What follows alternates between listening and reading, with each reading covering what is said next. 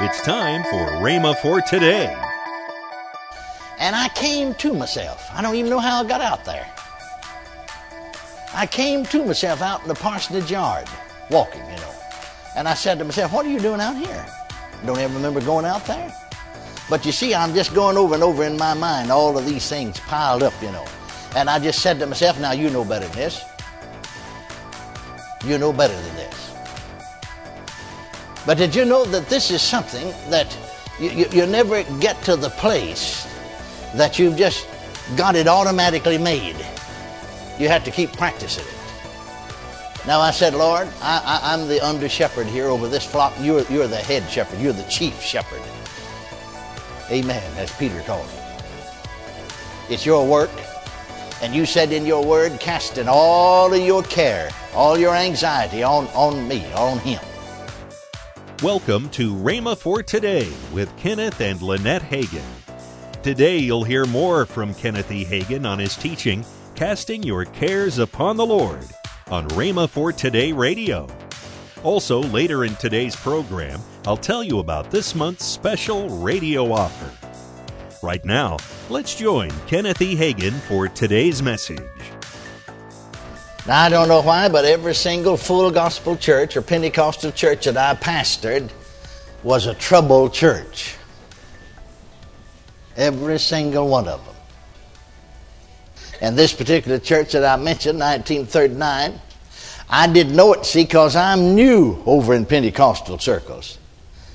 And this church is, number-wise, people-wise, in this particular area or section, these 30 or 40 churches of that particular full gospel denomination, and this church is number 4 in people-wise, There's only 3 other churches that got more people in some of the larger cities than this one. And I didn't know it, because I'm new, Wouldn't anybody have it? Wouldn't any preacher take it? They won't have it, because it's trouble. There's a war on between the deacon board and the pastor. The church is split all up. In 23 years of existence, I was 21 years old, the church was 23 years old. So there's people in that church that had been saved and had the baptism of the Holy Ghost 23 years, 2 years older than I was old in actual age. And they never had supported a pastor. Pastor would have to work for a living on the side. And yet with all those people, I was the first pastor they ever supported. Nobody would take it. After I pastored it 4 years and left, there's 40 applications for it. Everybody wanted it. Well, not everybody, but plenty of folks did. I really didn't find out, until after I'd been there for a few months and I began to try to get it. It was a custom now. This is 1939. A lot of you youngs don't understand it. Some of the older ones do. But it's sort of a custom in Pentecostal circles that we just had a revival meeting every 3 months. So I'd been there about 3 months, and I began to look around for an evangelist. And I couldn't get any of them to come. Nobody talked to him. Of course, I was new in the movement, But you go to a convention or a sectional meeting or something, and you start talking to them, they'd walk off and leave you. Well, where are you pastor? And I'd tell them, they'd walk off and leave me. Like there's something wrong with me, And I wondered, what's the matter? And finally, a friend said to me, who was a neighboring pastor, he said, Brother Kenneth, he said, I'll tell you the truth about the matter. He said, the reason you can't get anybody, he said, you're new in this, but nobody would have that church. It's just nobody take it. He said, I held revival there a year before you came. This man's pastor, and I have another church close by. But he's out on the field as an evangelist. I held a revival there for 3 weeks, and they gave me 20 cents.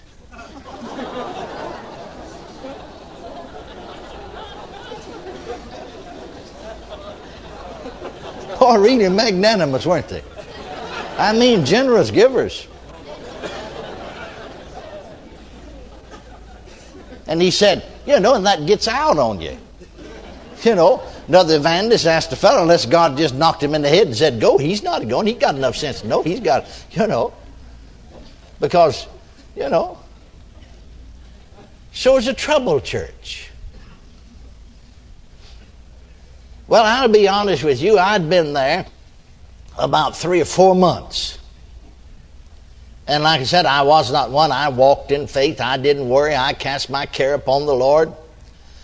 But I said, Lord, something ought to be said, but I don't know what to say.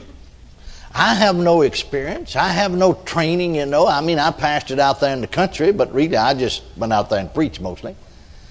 And something ought to be said, but I don't know what to say.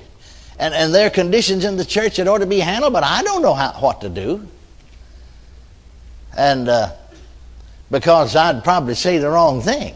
And I'll be honest with you, that whole summer of 1939 and down into the fall, the first 3, 4, 5, 6 months that I was there, nearly every Sunday morning, if you talk about discipline and self-control, it took everything I had to control myself. I felt like just getting up and skinning them alive.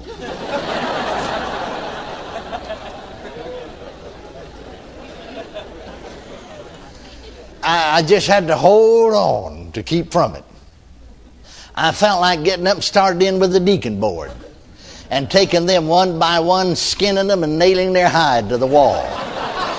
Then after I get the hide nailed up there, salt it down real good. And then next take the Sunday school superintendent and skin him. And then take the Sunday school teachers one by one and skin them. And then take the laymen one by one and skin them. And every time I felt that way, I'd get up and read from 13th chapter of 1 Corinthians and preach on love. And the next Sunday, read from Revelation 21 and preach on heaven. And I guess I preached more on heaven and love those first 5 or 6 months than anything else. Because I felt that way nearly every Sunday morning. So I remember so clearly. One Sunday morning, before folks ever started coming to church, I had got up, and getting ready, and I began to think about some of these things that existed in the church and problems and so on. And you just couldn't imagine. I couldn't possibly tell you all of them. You'd be astounded if I did. And I came to myself. I don't even know how I got out there. I came to myself out in the parsonage yard, walking, And I said to myself, what are you doing out here?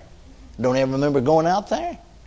But you see, I'm just going over and over in my mind all of these things piled up, And I just said to myself, now you know better than this. You know better than this. But did you know that this is something that you never get to the place that you've just got it automatically made. You have to keep practicing it. Now I said, Lord, I'm the under shepherd here over this flock, and you're the head shepherd. You're the chief shepherd. Amen, as Peter called it. It's your work, and you said in your word, casting all of your care, all your anxiety on me, on him. Now I know I have to do my part. I'm going to study. I'm going to prepare myself to preach. I wasn't a teacher in those days, I was a preacher. I'm going to visit the sick. I'm going to carry on my pastoral duties and treat everybody the same. Everyone the same. And I'm going to turn this thing over to you. I refuse to think about it. I refuse to worry. I'm not going to be anxious. It's yours. And if you can't do anything with it, well, then that's your problem, not mine. I don't have any problems. So it was our custom in those days. Of this particular Full Gospel group I was with, we had a fellowship meeting every first Monday. The first Monday of every month. Fellowship meeting. Services all day and dinner on the grounds. They had furnaces, the ladies would cook, Some folks would rather have dinner all day and service on the ground. But we had services all day and dinner on the grounds. And so I'd go to a fellowship meeting. And here the pastors are lined up talking about their problems, and I'd come along, and they'd say, "How goes the battle?" See, there's all in a battle. I'd say, "Men, it couldn't be better. I don't have a care," and go right on by them. And they'd look at me and blink their eyes. Later on, some of them said to themselves, "We used to think you was crazy." See, when you walk by faith, you practice what the Bible. See, this is prayer. Are you listening to me? I said prayer is not only getting in His presence, prayer is living in His presence. Hallelujah. See, when you live according to the Bible, really walk according to what God's Word said, you are an oddity to others. Because they'll sit around and claim the Bible's true and then just live like everybody else does. Amen. Welcome to Rhema for Today with Kenneth and Lynette Hagin. Right now, let's join Kenneth and Lynette Hagin. We have wonderful offer this month. First of all, it's your dad's teaching. It's, what is that, 1 CD? Praying for the precious fruit of the earth. Right. And I believe that we're going to see a mighty harvest out of this situation. Yes. Talking about staying in peace, well, I've done a CD on the Lord our peace. Yes. And as we look to Him, He is our peace. And then my book, I have a book here, How to Live Worry-Free. And the subtitle, Stepping Out of the Bondage of Stress and Fear. I did 4 sessions, I believe, on this. And it says, why be worry-free? Because God cares about you. God says all our cares on Him, not to worry. And then I talk about the destructive powers of worry. And then I talk about conquering worry by conquering your thoughts. That's right. Remember that Paul over in Philippians said, think on the good things. Don't think on the bad things. Yes. You have authority over worry. This is a great little book. It has helped tremendous amount of people. I've gotten testimonies from this book. And we're offering all 3 of these items for a gift of $20 or more. That's right. Go right now to your device, whatever it is, your iPad, your phone, your computer, your tablet, whatever it is, just go right there and order these right now at rhema.org. Well, know that we are for Rhema Bible Training College for the fall of 2020. Can you believe? Wow. Yeah. It's this year is just really going fast. Right.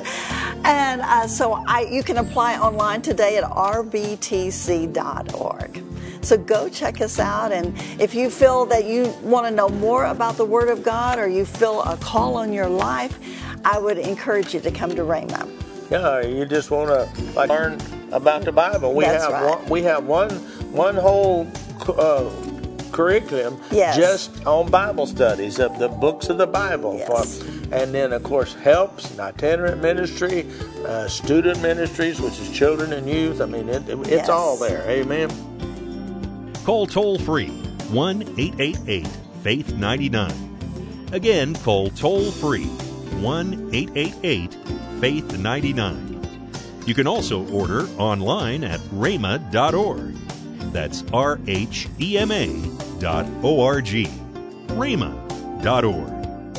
Or if you prefer to write to Kenneth Hagin Ministries, our address is P.O. Box 50126, Tulsa, Oklahoma 74150. We always love to hear from our listeners, so write in or email us today and become a part of Rhema for Today.